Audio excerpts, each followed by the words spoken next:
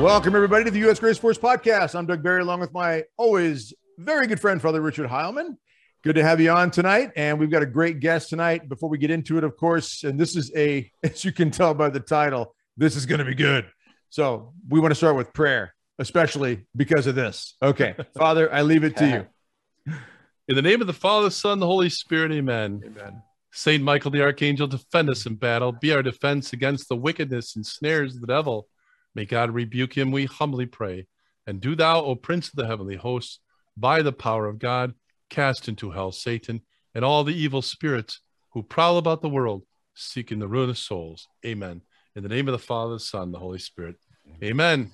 All right. Thank you very much, Father. And thank all of you who watch the U.S. Grace Force Podcast, listen to us, support us, pray for us. Can't thank you enough. If you realize the things going on in the world right now, it's shaking a lot of people for very good reason. And it is never enough to just sit back and think, I don't want to watch the news. It's too depressing. I'm going to live in my little bubble. I'm going to go golfing and shopping. I'm going to bury my head in the sand. We can't do that, right? We've got to engage in what's going on the right way, the appropriate way, and that means turn to God first. But knowing what's going on is critically important, and that's what we're going to discuss tonight.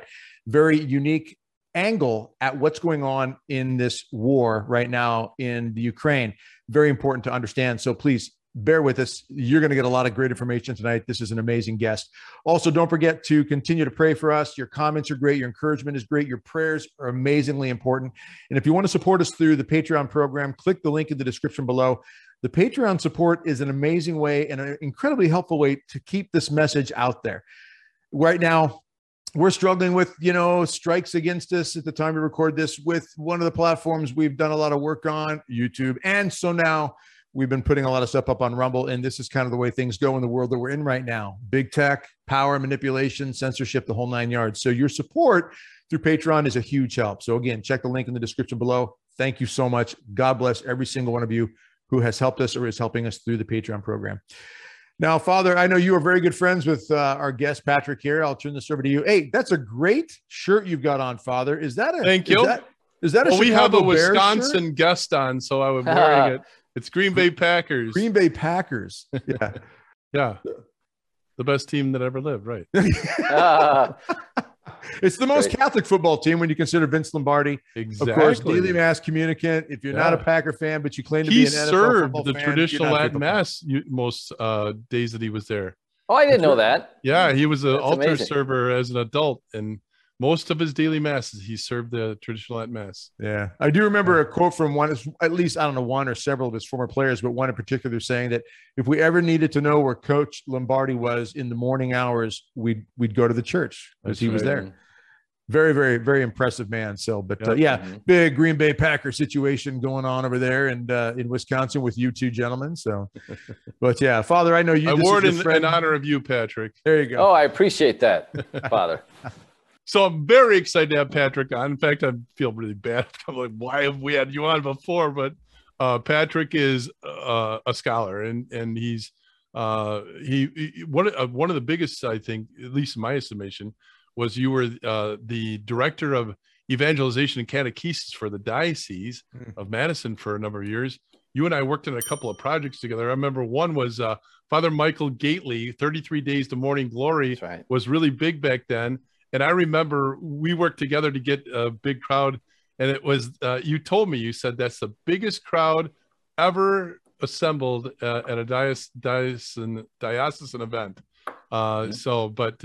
Yeah, it was fun to do that. And that was actually an amazing night with Father Gately. He said some amazing things.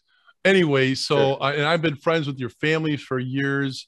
I was actually a priest, vocation director for the diocese, lived at the seminary, and with two of your brothers, Andy and Tim, that went there at the time. And I'm like, your mom and dad are my mom and dad. So but anyways, it's great to have you on, Patrick. Now you, after being, was it history teacher, right? At St. History and theology, Father. History and theology at St. Ambrose Academy. You decided to switch gears here, and now you're a very prominent writer, in my estimation, at LifeSite News, one of the most well-read Catholic news agencies in the United States. Anyways, So, and you're hitting some pretty controversial topics since you've been in there, and this being one of them. And you wrote an article a few days ago, and here I'll bring it up so I can get the title: Monumental Provocation, How U.S. and International Policymakers Deliberately Baited Putin to War. Yikes. And we were talking about that, and Doug and I wanted to have you on because we want to hit Ukraine and what's going on there. And we realized that you've been doing a deep dive in all this and pulled up all kinds of facts. And I said, yeah, I'll read the article. It's a really long article. This is a book, Patrick, and it's fascinating. And I have to be honest. I said, we talked to you halfway through today, and I said, yeah, I'll read the article. And of course, I had other things to do, but I only got halfway through the article. So you're going to have to bear with me that I only did that. But Patrick, I think it is a monumental article, and of course, a topic that it has all of us concerned. Can you kind of help us open up or crack open where you're going with this this particular article and what you want readers to understand? Mm-hmm. Yeah, great. Thank you, Father. We're all experiencing a lot of crises, these days. And we had the COVID crisis, we had the vaccine crisis, we've had a lot of propaganda that has just kind of saturated our mainstream media on all these topics.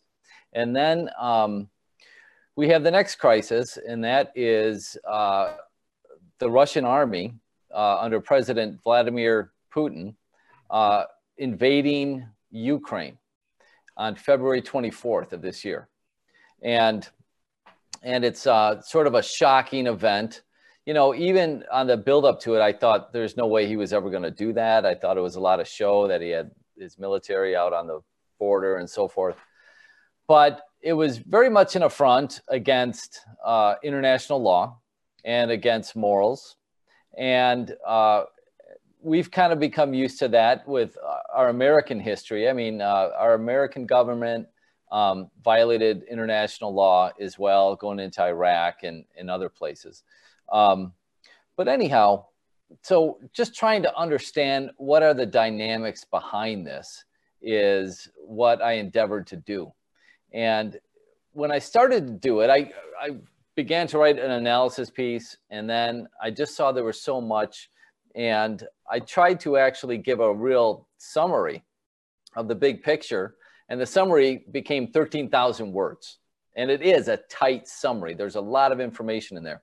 And I'm tried to say nothing myself.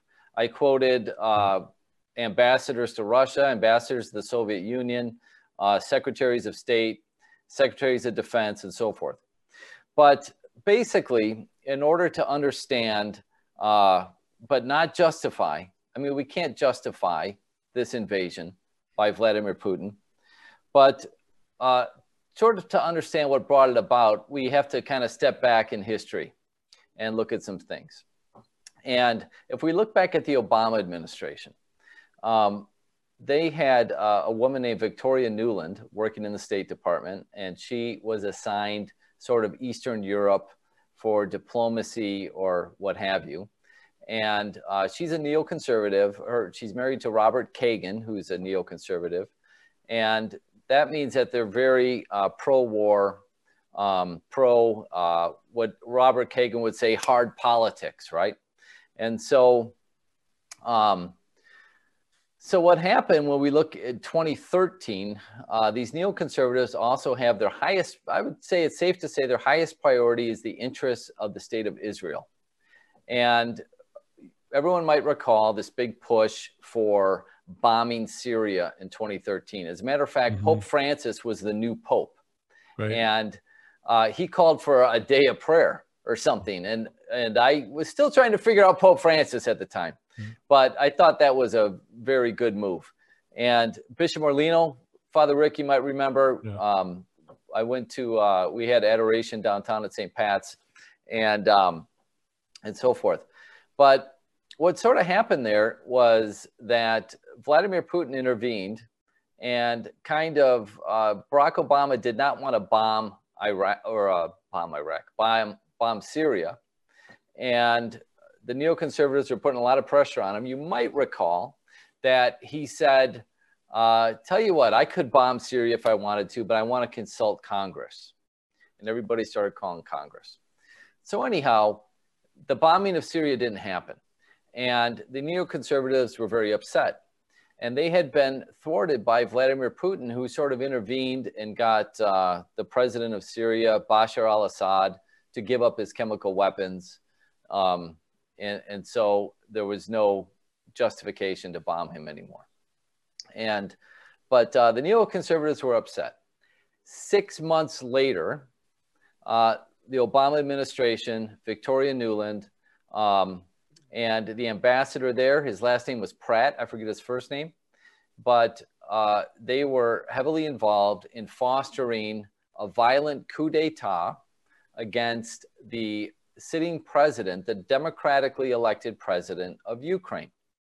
And there was sort of a network that was built up of activist groups and media funded by guys like George Soros, who had been there with a foundation for many years, and also the National Endowment for Democracy and others to foster this movement and so forth. And it takes money to do that, right? So there was this violent coup called the Maidan Revolution. I think they called it that. And it ousted President Viktor Yanukovych from office. And he escaped to Russia. Now, this was alarming for, from the perspective of Russia. And so Vladimir Putin responded with an annexation of Crimea, which is a peninsula that goes into the Black Sea. And Crimea had been Russian for at least a couple centuries. Catherine the Great made it a province in, I think it was 1784, if I'm recalling correctly, after they conquered it from the Turks, actually. And it had housed the Navy, the Black Sea Fleet of the Russian military for over 2 centuries. And so for that time, Russians had inhabited Crimea, and it was only in 1954 that Mikhail Khrushchev, who was in charge of the Soviet Union, the Soviet dictator, with a stroke of a pen, gave it to Ukraine, which is to the north of Crimea, and Russia is to the east. And so that was 1954. But he didn't consult the Russian people there. And when Putin came in, well, I should say the Russians came in, they had a referendum in Crimea. And it was astounding. It was reported all over the world that 97% of those who voted, and it was an 84% voter turnout, that 97% voted to reunite again with Russia. And the Washington Post at the time said that that was widely expected because those people are ethnic Russians. If you were born in Crimea in 1956, you were born in Russia, okay? And so that's how Putin responded. Now, you also might recall that when Hillary Clinton was running for president in 2016, she said that she wanted to have a no-fly zone over Syria, which was crazy. I mean, Donald Trump was running. Donald Trump, the big, aggressive, smash mouth New Yorker, was the peace candidate, right? And Hillary was saying, oh, we're going to have a no-fly zone over Syria, which means we're going to go to war with Russia, basically, which is, you could argue it's insanity because they have nuclear weapons and so forth, right? Patrick, let me interrupt real quick, just so the audience Sure. understands. Break down for the audience what that means, why a no-fly zone really means you're going to war, because that has come up with Ukraine. people calling for the U.S. to impose a no-fly zone over Ukraine, and people said, well, no, that just means we're going to be going directly at war and not by proxy, kind of what we are now with equipment and so forth. What does a no-fly zone mean, and why does it mean that we're really engaging in war? Thanks for the question. Well, yeah, back in the time in Syria, it's another part of the equation that the United States and Israel were supporting ISIS terrorists kind of covertly. And in order to topple the Syrian government and President Bashar al-Assad. And the Russians came in to support Assad. And so the Russians are there, they have air power. And so to say it's a no-fly zone, it's saying that if a Russian plane flies over Ukraine, or I'm sorry, over Syria, we're going to shoot it down, okay? And if the United States is shooting down Russian planes, of course, that's an act of war, and you're now at war with them. So when Hillary says she wants a no-fly zone, she's saying we want to be in a position where we can literally, our pilots, shoot down Russian aircraft. That's right. And when the United States shoots down Russian aircraft, or if the Russians shoot down American aircraft, it's an act of war, right? And so you end up going to war. So here was Hillary Clinton basically saying the agenda for the Democratic Party was to go to war with Russia, right? And of course she lost. And that agenda item was shifted off the agenda. And Donald Trump came in, who was the peace candidate. You know, he never started a war. He did, I don't know, in my judgment, some stupid things, firing missiles into Syria and stuff like that on a couple of occasions. But he didn't initiate a war. All right. So anyhow, in the meantime, as a response up in Ukraine, as a response to the coup, there were ethnic Russians, and there still are, in eastern Ukraine, and they wanted the deal that Crimea got. They wanted to be a part of Russia, actually, but then they said we're just going to be independent republics. And so they occupied the government buildings and so forth, and they had a referendum, and they formally seceded from Ukraine. And of course, the Ukrainian coup government that was basically installed by the Democratic Party, they didn't like that, and they sent out troops, and it hasn't been reported much in Western media. I do have in my article some links to Western media reports of it, but independent journalists have verified it, and nobody denies it. As a matter of fact, independent organizations that work for the United Nations and some other nonprofits have verified it as well. But the Ukrainian government has been attacking civilians in these eastern regions for 8 years. And that's kind of shocking to us to hear in the West, because our media hasn't reported it. They haven't told us about it. And anyhow, Patrick, can I interrupt real quick? I just have a quick question. Sure. So was Bashar al-Assad, was he a good guy? Was he a good actor? Was he a bad actor? What was he doing that it seemed that there was a civil war against him? In Syria, you're talking about Syria, right? Yeah. Okay. And why did they want him out? Why did the United States want to help to get him out? Was he a good guy and we had bad guys in place that got a good guy out, or what was going on there? At this level, there's very few good guys, right? But there's no one's perfect, sure. Okay. Yeah. Okay. But I'm just saying, no one's perfect, sure. But there's really bad guys, and then there's guys that they're just bad, are a little corrupt, Yeah. So where was he on that spectrum? I don't know. I don't know, but from what I've heard, and I get this from bishops in the region, the Christians in the region loved Bashar al-Assad, and they wanted to keep him in power. They were very resentful to the West, the United States, and Israel for supporting these crazy Sunni jihadists that were the head chopper type of Muslims that were getting equipped and armed and going around the country terrorizing Christian communities and destroying many of them.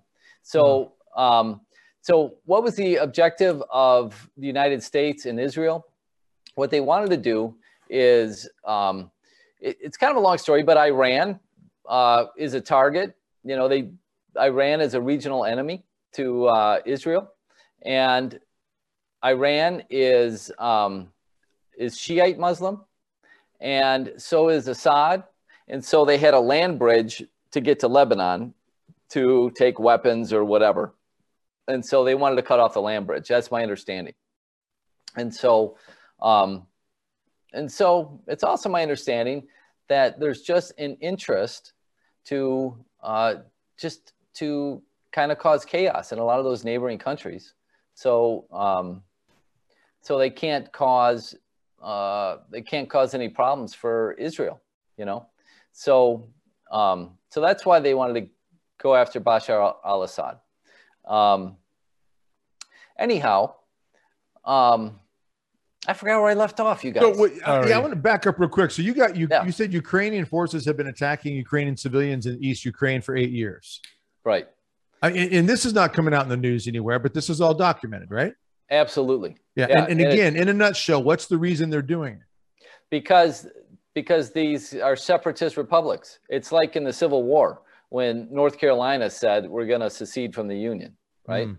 And so then the Union went after the southern states and said, no, you're going to stay in the Union. And so that's what happened. So the Ukrainians went out there, and there's a guy named Patrick Lancaster. You can look him up on YouTube. He's a former U.S. Navy soldier, and he also speaks Russian, but he lives in Donetsk.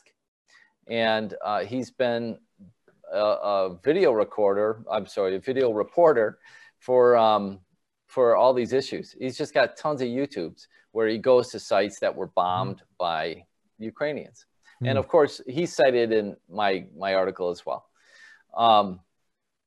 But anyhow, so that's going on.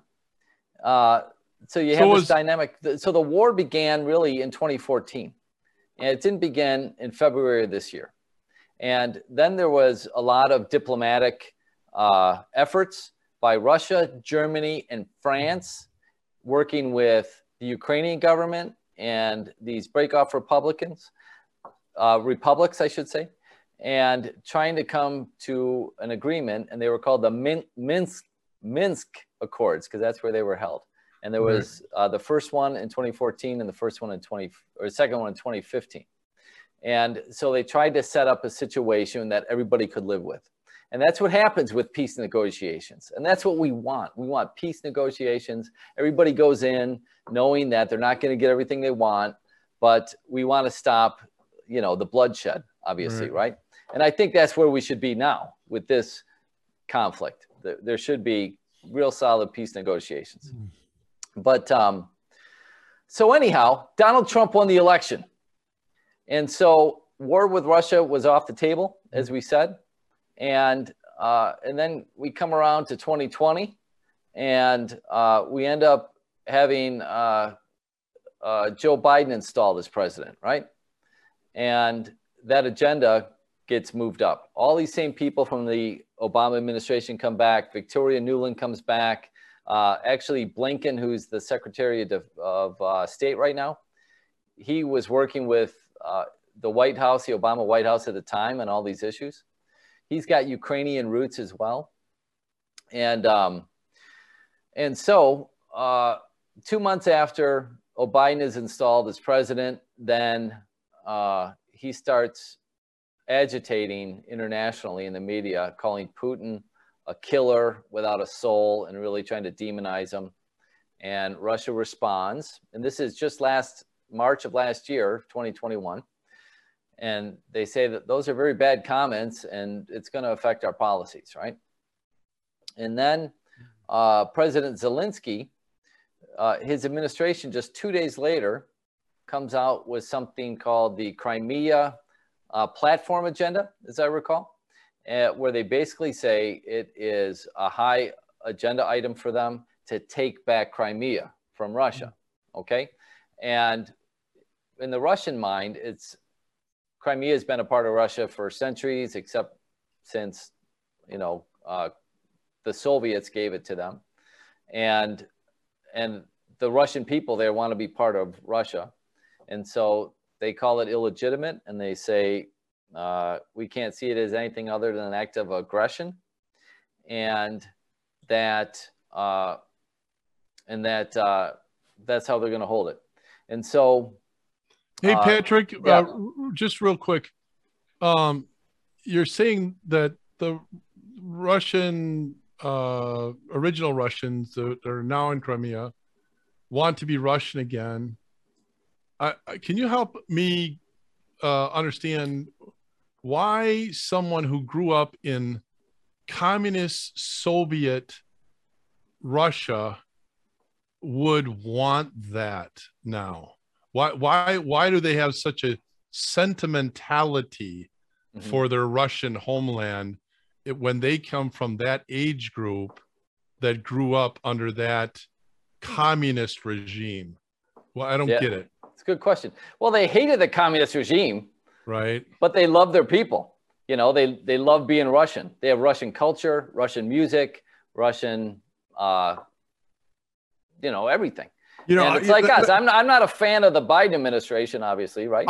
I was just going to say that. And I was just going to say, I love America for what it stands for. I don't like a lot of what's going on. Okay, so what you're saying is under that Soviet communist Russia, they still had good times. No, I didn't say that. Well, I just said, but you're pointing to that they have these fond memories of, you know, the Russian traditions and, you know, the music and this thing. Well, I've had some fond memories in the last couple of years, even though we have undergone in my view, quite an attack upon the people of the United States with COVID and very, very Marxist attack and so forth. Yeah, it's a Marxist attack. I still love being a Packer fan, Father, you know, right. And a Badger. And I love I'm an Irish Catholic, right? And, and so even now, you know, Ireland has a problematic government, but I still love being Irish. And so the Soviet Union's over. The Soviet Union's gone. And so and besides, when they were in Crimea, and it was shifted to Ukraine, they were still in the Soviet Union. I mean, that's why it was so easy. It didn't change anything for the people in Crimea at the time, because it was just another part of the Soviet Union, which was very, you know, very centrally collectivist and so forth, centrally governed. So, so anyhow, what we have is this Biden administration working with the Zelensky government to provoke Russia. In November of last year, they signed this charter of mutual partnership, as I recall. And the Secretary of State, Blinken, did that with their foreign minister. I forget his name. But what's important to understand is that the State Department, everybody in the West, every diplomat in the world knew that the brightest red line for Russia to go to war was for Ukraine to become part of NATO or to have this alliance with the United States where they could be threatened. And John Mearsheimer, this professor at the University of Chicago, who's written on this, if you look him up, you'll see him giving talks on it online, compared it to the Cuban Missile Crisis. You know, the United States, a major power, would never tolerate another major power coming into the Western Hemisphere, you know, as we did with the Cuban Missile Crisis. So then he argues, so why do we expect that Russia would allow NATO, a, you know, formerly aggressive foe against them, allow them to come right to their front porch in Ukraine? And there's also a mentality in Russia, and who said this? Henry Kissinger, that they see the Ukrainians as kind of the same people as they are. And they're all intermarried and so forth. And so they just, that's another aspect of all this. An analogy could be, you know, a foreign power coming into Texas or something. And anyhow, it's just an analogy. Okay. All analogies limp. Hey, I want to understand. I really do. Right. Okay. So the way at least we're being told, and I don't trust the media as far as I can throw them. And I don't trust really anybody anymore. I mean, we went through 2 years of really awakening that we shouldn't trust much of anybody anymore. Okay, so granted that, but here's my perspective, and maybe, you know, I've been indoctrinated. I don't know, but my perspective is that NATO is meant to be primarily a protection, not an aggressor that goes and takes over other countries because now they're united. No, they're united to protect them from being taken over. Okay. That's my understanding of NATO. Now you can help me understand that if you want. Frankly, I don't wait. I'm now almost done. I'm almost done. Good. Frankly, I don't understand why Russia and everybody else doesn't want to be in a united group that wants to make sure that by being united, we're protected from aggressors. Okay. And so if people join this, it provokes Russia because they want to be an allied force against any possible aggressors. Now, what do I have wrong there? Well, that's great. Yeah. What you have wrong, well, you don't have anything wrong. It's just what's lacking here is Putin once said... Why is Putin mad? Because people want to be allied with each other for potential aggressors. Or have I been indoctrinated and I don't understand NATO really is? So he actually was in 2007. This issue's been around. This is 15 years ago. 2007, he gave a speech at the Munich Security Conference. And NATO had just done their second wave of expansion. And he said, look, you know, the West gave us guarantees that NATO was not going to move east when the Berlin Wall fell and so forth, and the Soviet Union collapsed. And he also said, now they've moved to our borders because they brought in the Baltic states of Latvia and Estonia and Lithuania. And that's on the border of Russia. To be a united ally force against aggressors, but go ahead. That's one point. Okay. The second point is that Putin came out recently and he said that he floated to Bill Clinton of having Russia join NATO. Right. And Clinton just blew him off. And well, who likes Clinton? Who likes Bill Clinton? Exactly. I mean, what he realized that's not the United States. That's Bill Clinton. Of course. I don't want to sum up the United States by Hillary Clinton either. No. So. So the point is that Russia couldn't join NATO. And so he also asked in this speech, he said, it's fair for us to ask, who is this alliance sort of ordered against, you know? And or protected against, but go ahead. Yeah, or protected against. But there's also lots of other factors. What's going on in Washington? There's lots of lobbying in Washington. Well, who lobbies in Washington? Let me just make this one point. Okay. There's the defense contractors.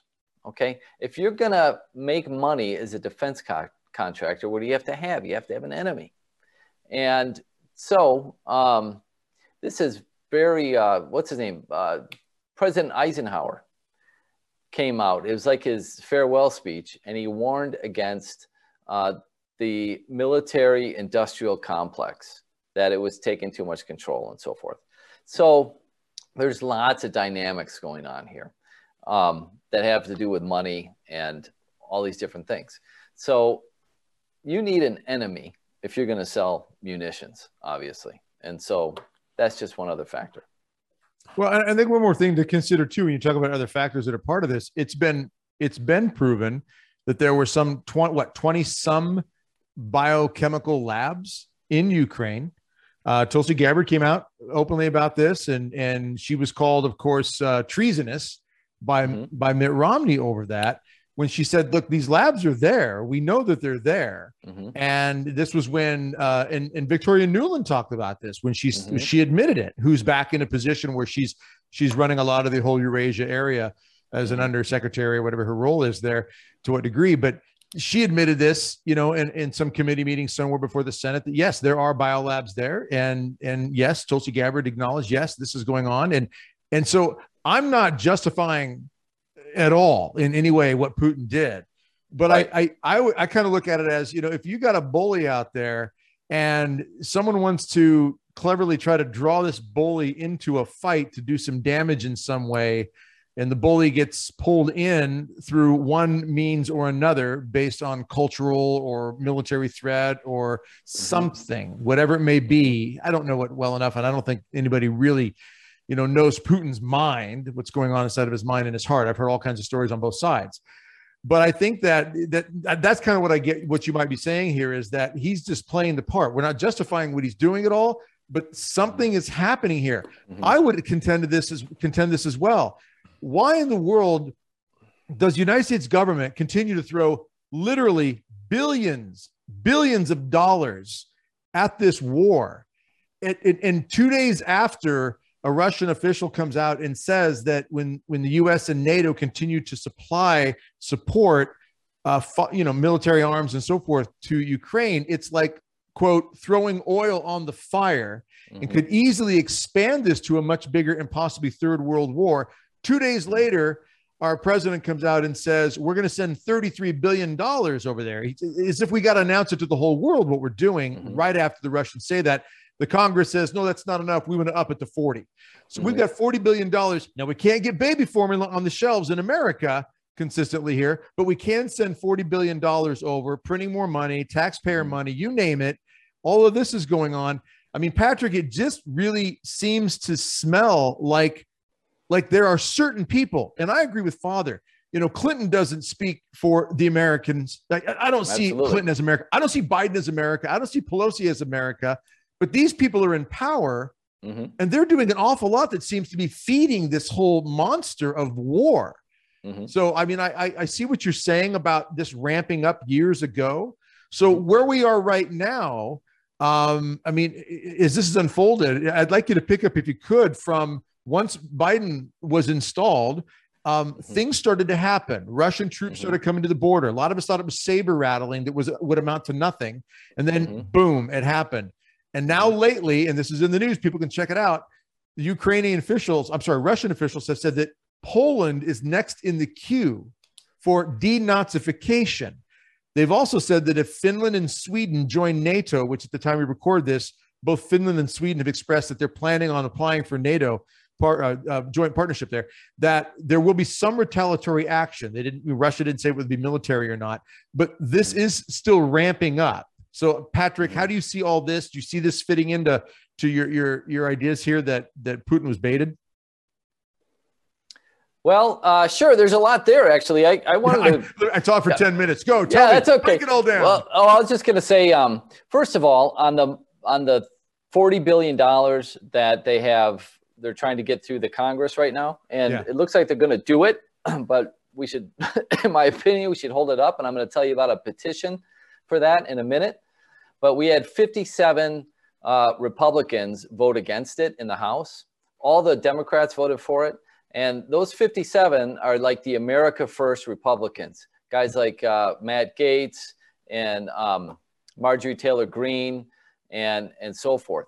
And so I'm very grateful that they did that. But yeah, why are we sending this money to Ukraine? It is a mad escalation of the war. And anyhow, I also want to get back to the next escalation. We had Biden come in as president, and we have all these things happening, and they're pushing for it hard. And it shouldn't be neglected to point out that in January and February, the bombing in the east of Ukraine, of these separatist self-proclaimed republics, Donetsk and Lugansk, that the bombing against the civilians intensified in a very serious way. And the authorities there called for an evacuation, and people were evacuated into Russia and so forth. And so, in my view, that was the next escalation, and that the Biden administration with Zelensky and the Ukrainians were doing. At this time, of course, the United States was pouring in tons of weapons and support already.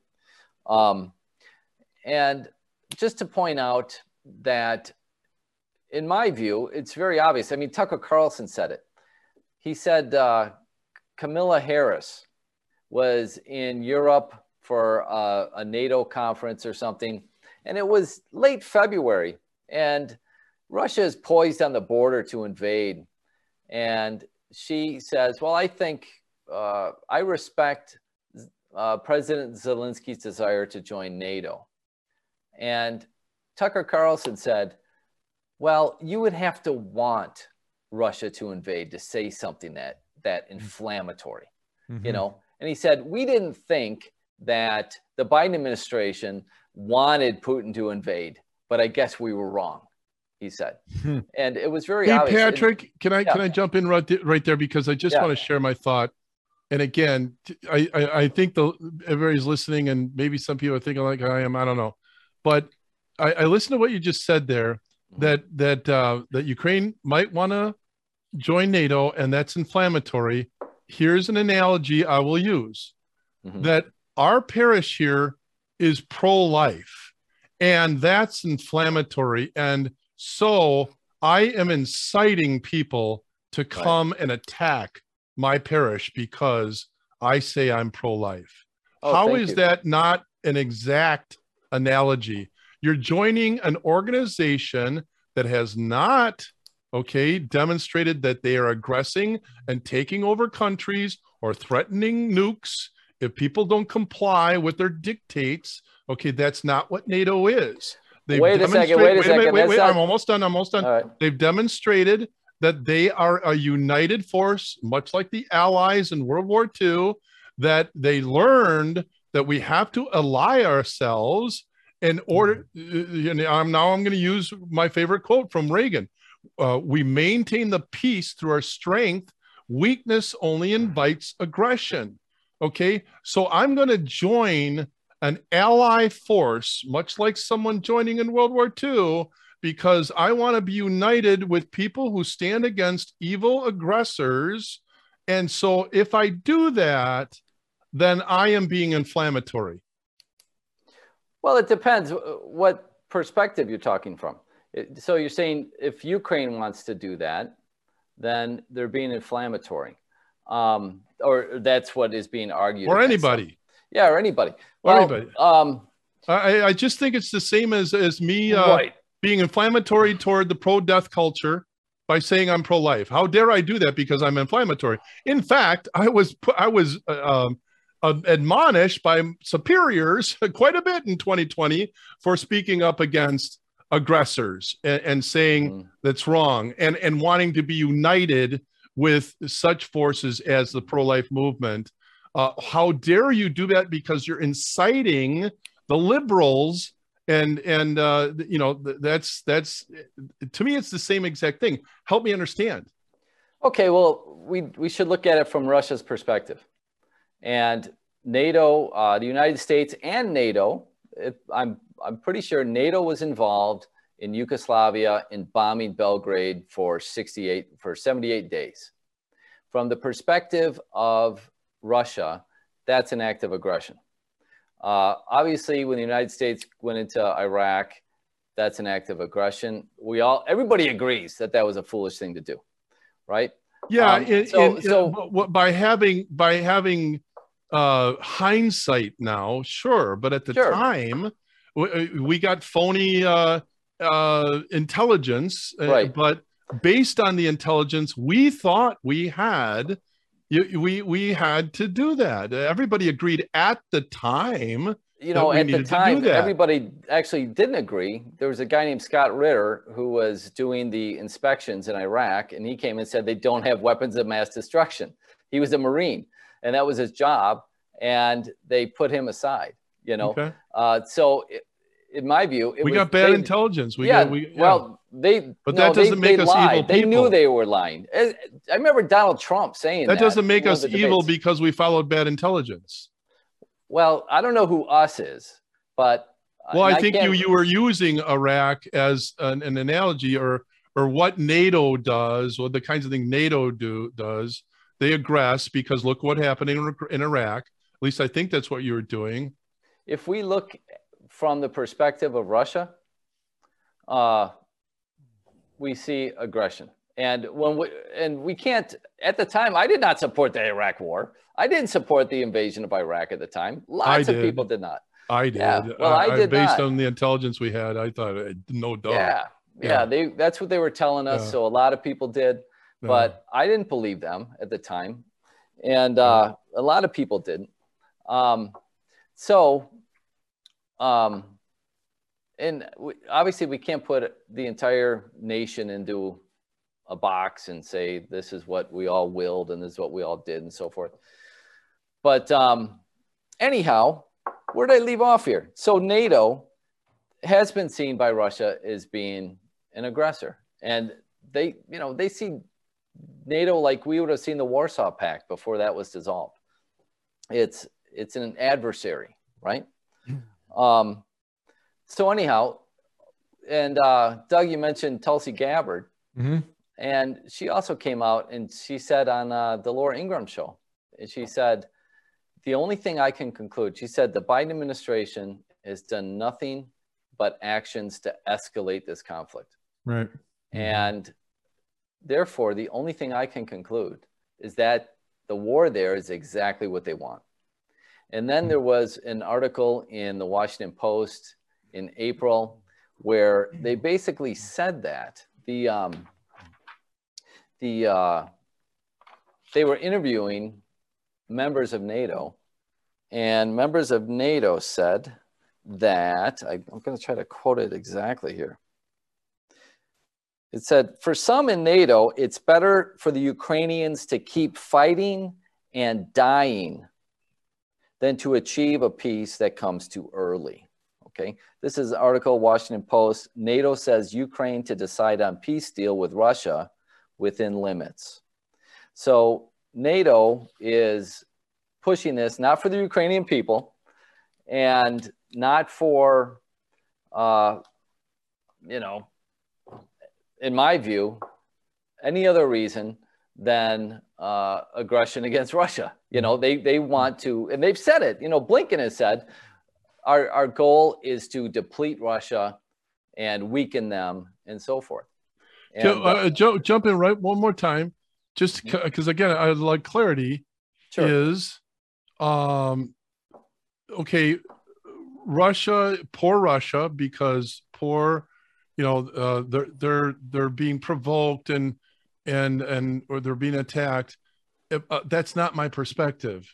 I sat and watched on February 26th a sovereign nation invaded, okay, by their neighbors, and then that nation that was invading a sovereign nation said, if anybody helps them before we take them over, we're going to nuke you if you dare do that. But I can't. So, Father, let me ask you, why did they invade? I'm almost done.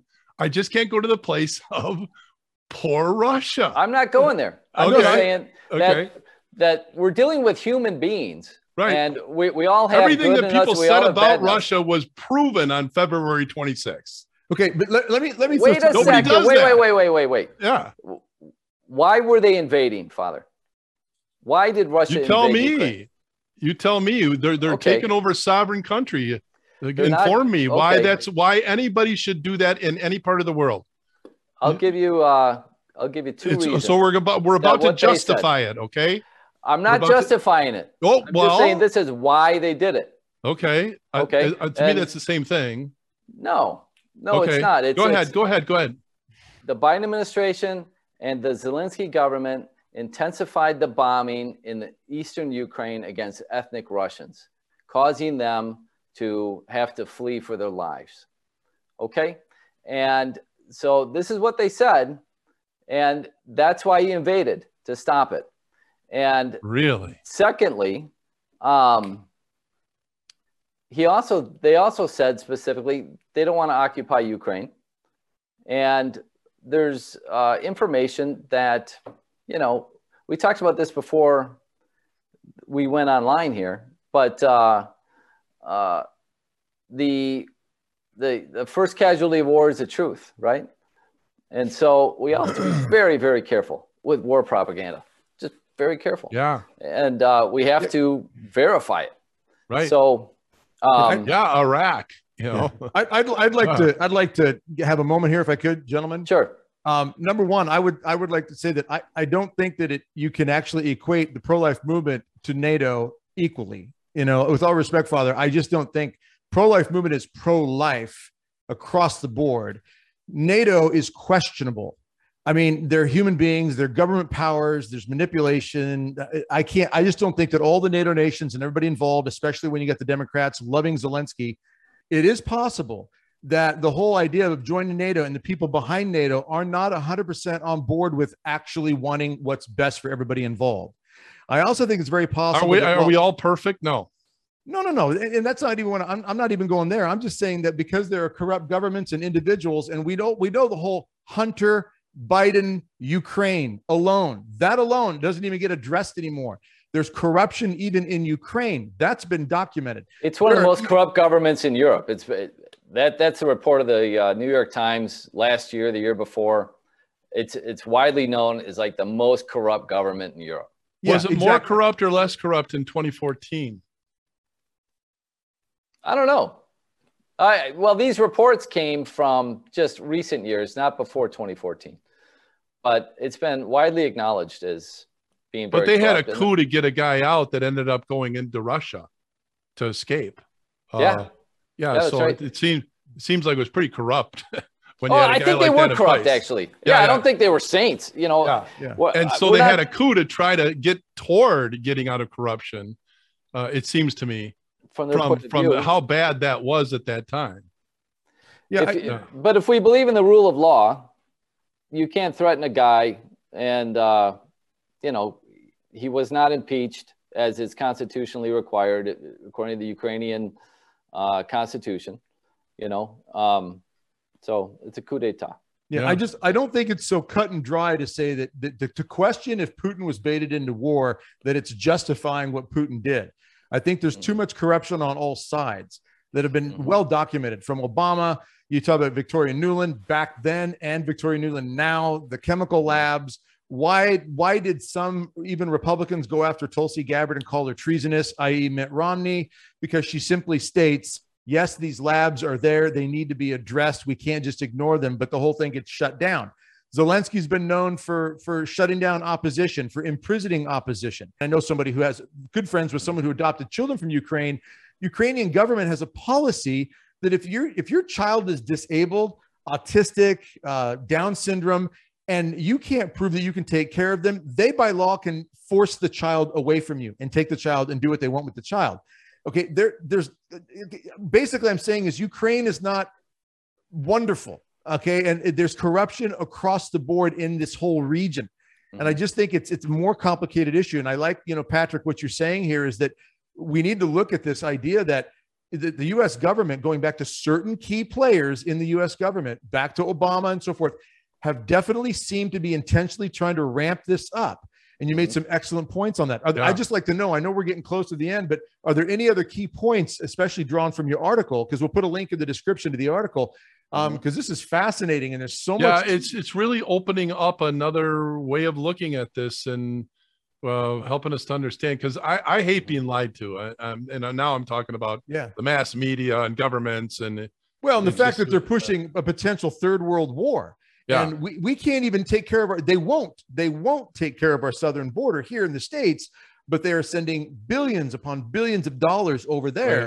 Right. And you're right, Patrick. They're claiming very inflammatory things that at key times, like Kamala Harris saying what she said about joining NATO at that moment was not the wisest, I mean, politically strategic move you could make if you're trying to de-escalate a situation. Basic self-defense tells you you don't say certain things at certain moments if you're trying to really diffuse it. Right. And that seemed very much in contradiction to that idea. So, Patrick, I mean, what are the key things do you think are happening that show that Putin may have been baited into this and that the U.S. is trying to escalate it? Oh, well, the money, of course, is huge. I mean, that's basically, in my view, they're basically buying Ukraine. They are going to be funding the government. They're funding the military, obviously. They're trying to get weapons to the east to turn the war around. And, you know, I don't think it's going very well for the Ukrainians, actually. If it were, I think we'd see it on the news. And there's a lot of alternative media that is showing that the Russians are just kind of slowly gaining more territory. And it looks like, according to Newsweek magazine, that they are doing it very deliberately to minimize civilian casualties. And they're also doing it to, in order to have enough territory to negotiate and to force Ukraine into negotiating so they can make a deal. So it's not going very well for the Ukrainians. The United States is doubling down with all this money, and it could escalate to a nuclear war, basically. In the article, there is a link to this Princeton study. It was a simulation of what could happen for a nuclear war and what would happen according to the policies of both Russia and the United States. And right now, we are in the beginning stages of that simulation, where they say that obviously the United States has greater conventional power than Russia. And if the United States went in on this, they would clean up Russia. Okay, I think that's what I hear.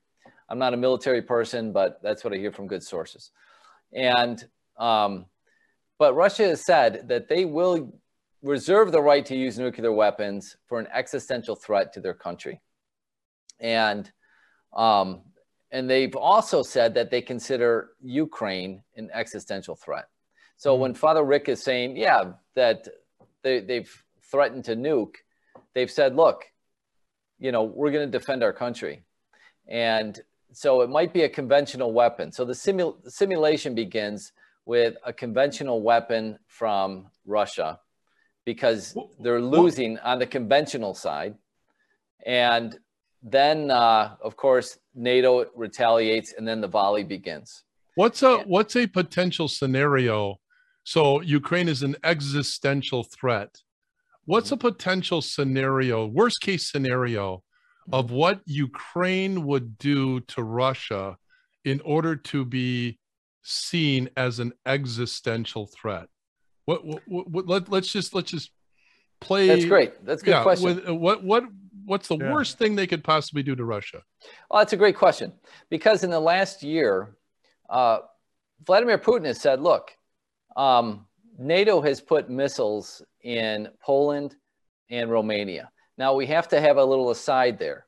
The missile silos in Poland and Romania are defensive missiles. I think they're called M41s, right? They're defensive. Yes. However, they can be changed to host Tomahawk missiles, which are offensive.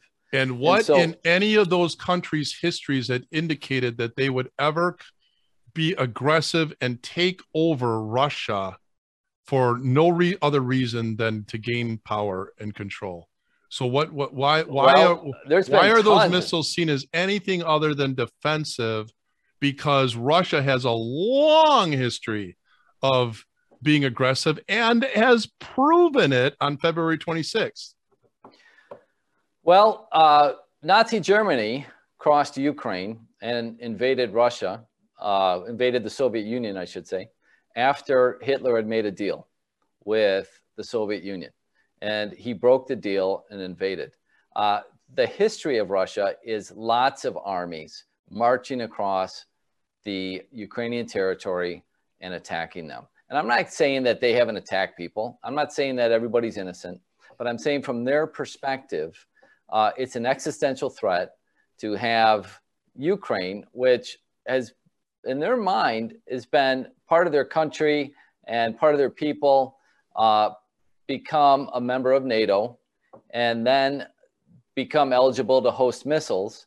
And if they're hosting missiles, Russia loses its retaliation capability. Okay, so let's just say there's missiles in Ukraine. They can be in Moscow in 3 minutes.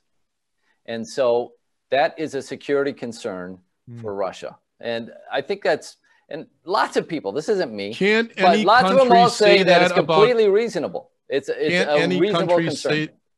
Can't any country say that about any neighboring country? Well, that we could own can be at their capital in 3 minutes. Yeah, the United States said it about Cuba in the early 60s. Right. They said, we're not going to allow missiles in Cuba, and we'll go to war for it. We'll go to war with Soviet missiles. That was not a, that was missiles a are very missiles. evil empire that was very capable of pushing a button. Well, Russia sees the United States as just, they've gone into Iraq. They've gone into, they bombed Belgrade. They've gone into Afghanistan. They've been very aggressive around the world. They have military bases all over the world. Russia does not have military bases in the Western Hemisphere. The United States has them, 170 of them or something. Well, I just want to sing "My Country 'Tis of Thee" right now. I know, I love my country. In every one of those cases, this was about, the big brother helping the little guy that was being assaulted, and so. Well, that's what I would just argue. That's what Russia thought they were doing when they invaded on February 24th. They were really, just as I said, they were defending these ethnic Russians in eastern Ukraine who were being bombed by the Ukrainian government. Know. So they're not trying to take over Ukraine, or at least that was never their intention in the beginning when they were bombing in plenty of other places than that one place that you're talking about, all throughout Ukraine. But it was only because of that one place that they did everything. That was their sole intention, even though they were bombing everywhere throughout all of Ukraine, and have already taken over a large swath of Ukraine. What they're taking from Ukraine, what I think they want to negotiate is the historical regions that were always Russian. So we got to give America back to the Native Americans. We got to give America back to the Native Americans because they owned it at one point.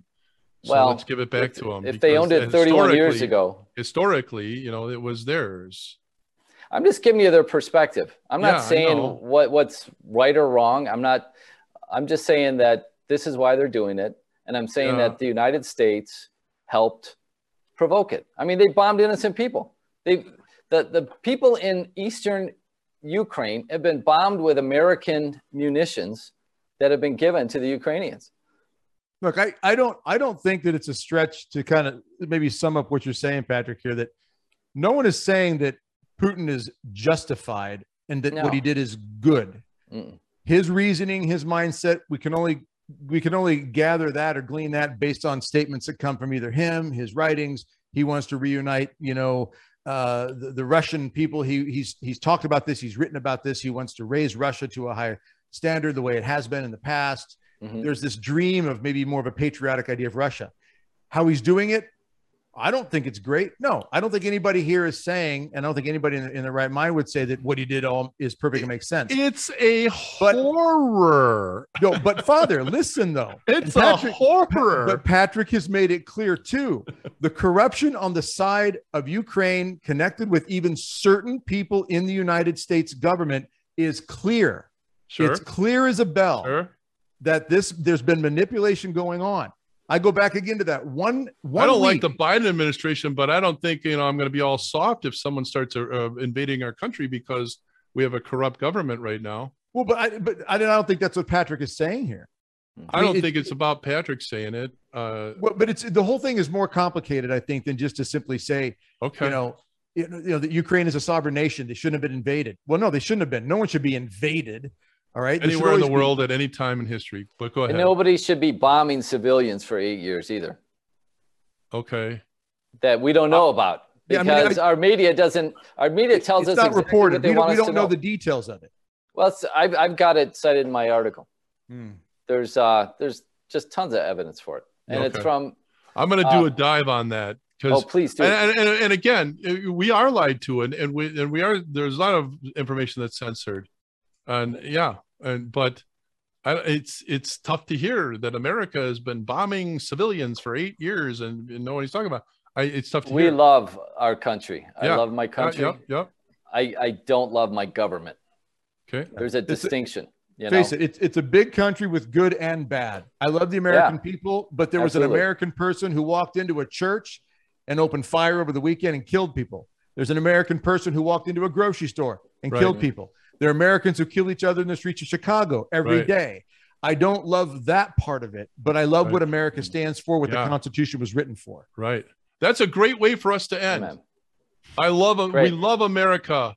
Patrick, thank you so much. So much for us to, we got to all do a deep dive so we understand the truth and we can really get to that truth, because I agree with you. Iraq was a debacle. It was a horror that we got that bad information. And I was in there. I was, God Bless America, singing the national anthem as we were going in to pull out those weapons of mass destruction that apparently weren't there, So we got to learn, and we've got to make a deep dive and understand what's really going on.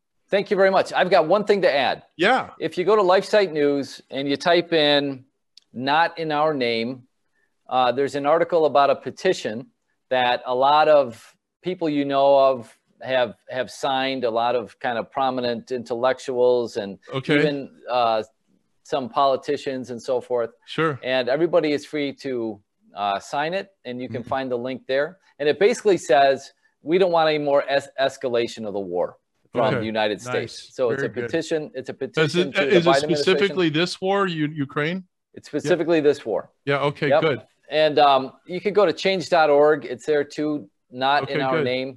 And maybe we can put it, in. Yes, we'll put it in. Yeah, link will be in We'll put a link to it in this podcast. Yes. Right. Great.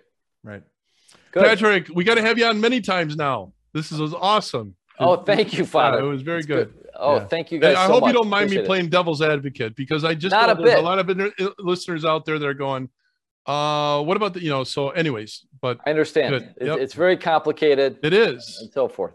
So I very much appreciate it. All right, let's end with a prayer. God bless you guys. In the name of the Father, Son, the Holy Spirit, amen. Come, Holy Spirit, fill the hearts of your faithful and kindle in them the fire of your love. May Almighty God bless you, the Father, the Son, and the Holy Spirit. Amen. All right, thanks, Patrick. Thank you, guys. Thanks so much. God bless you.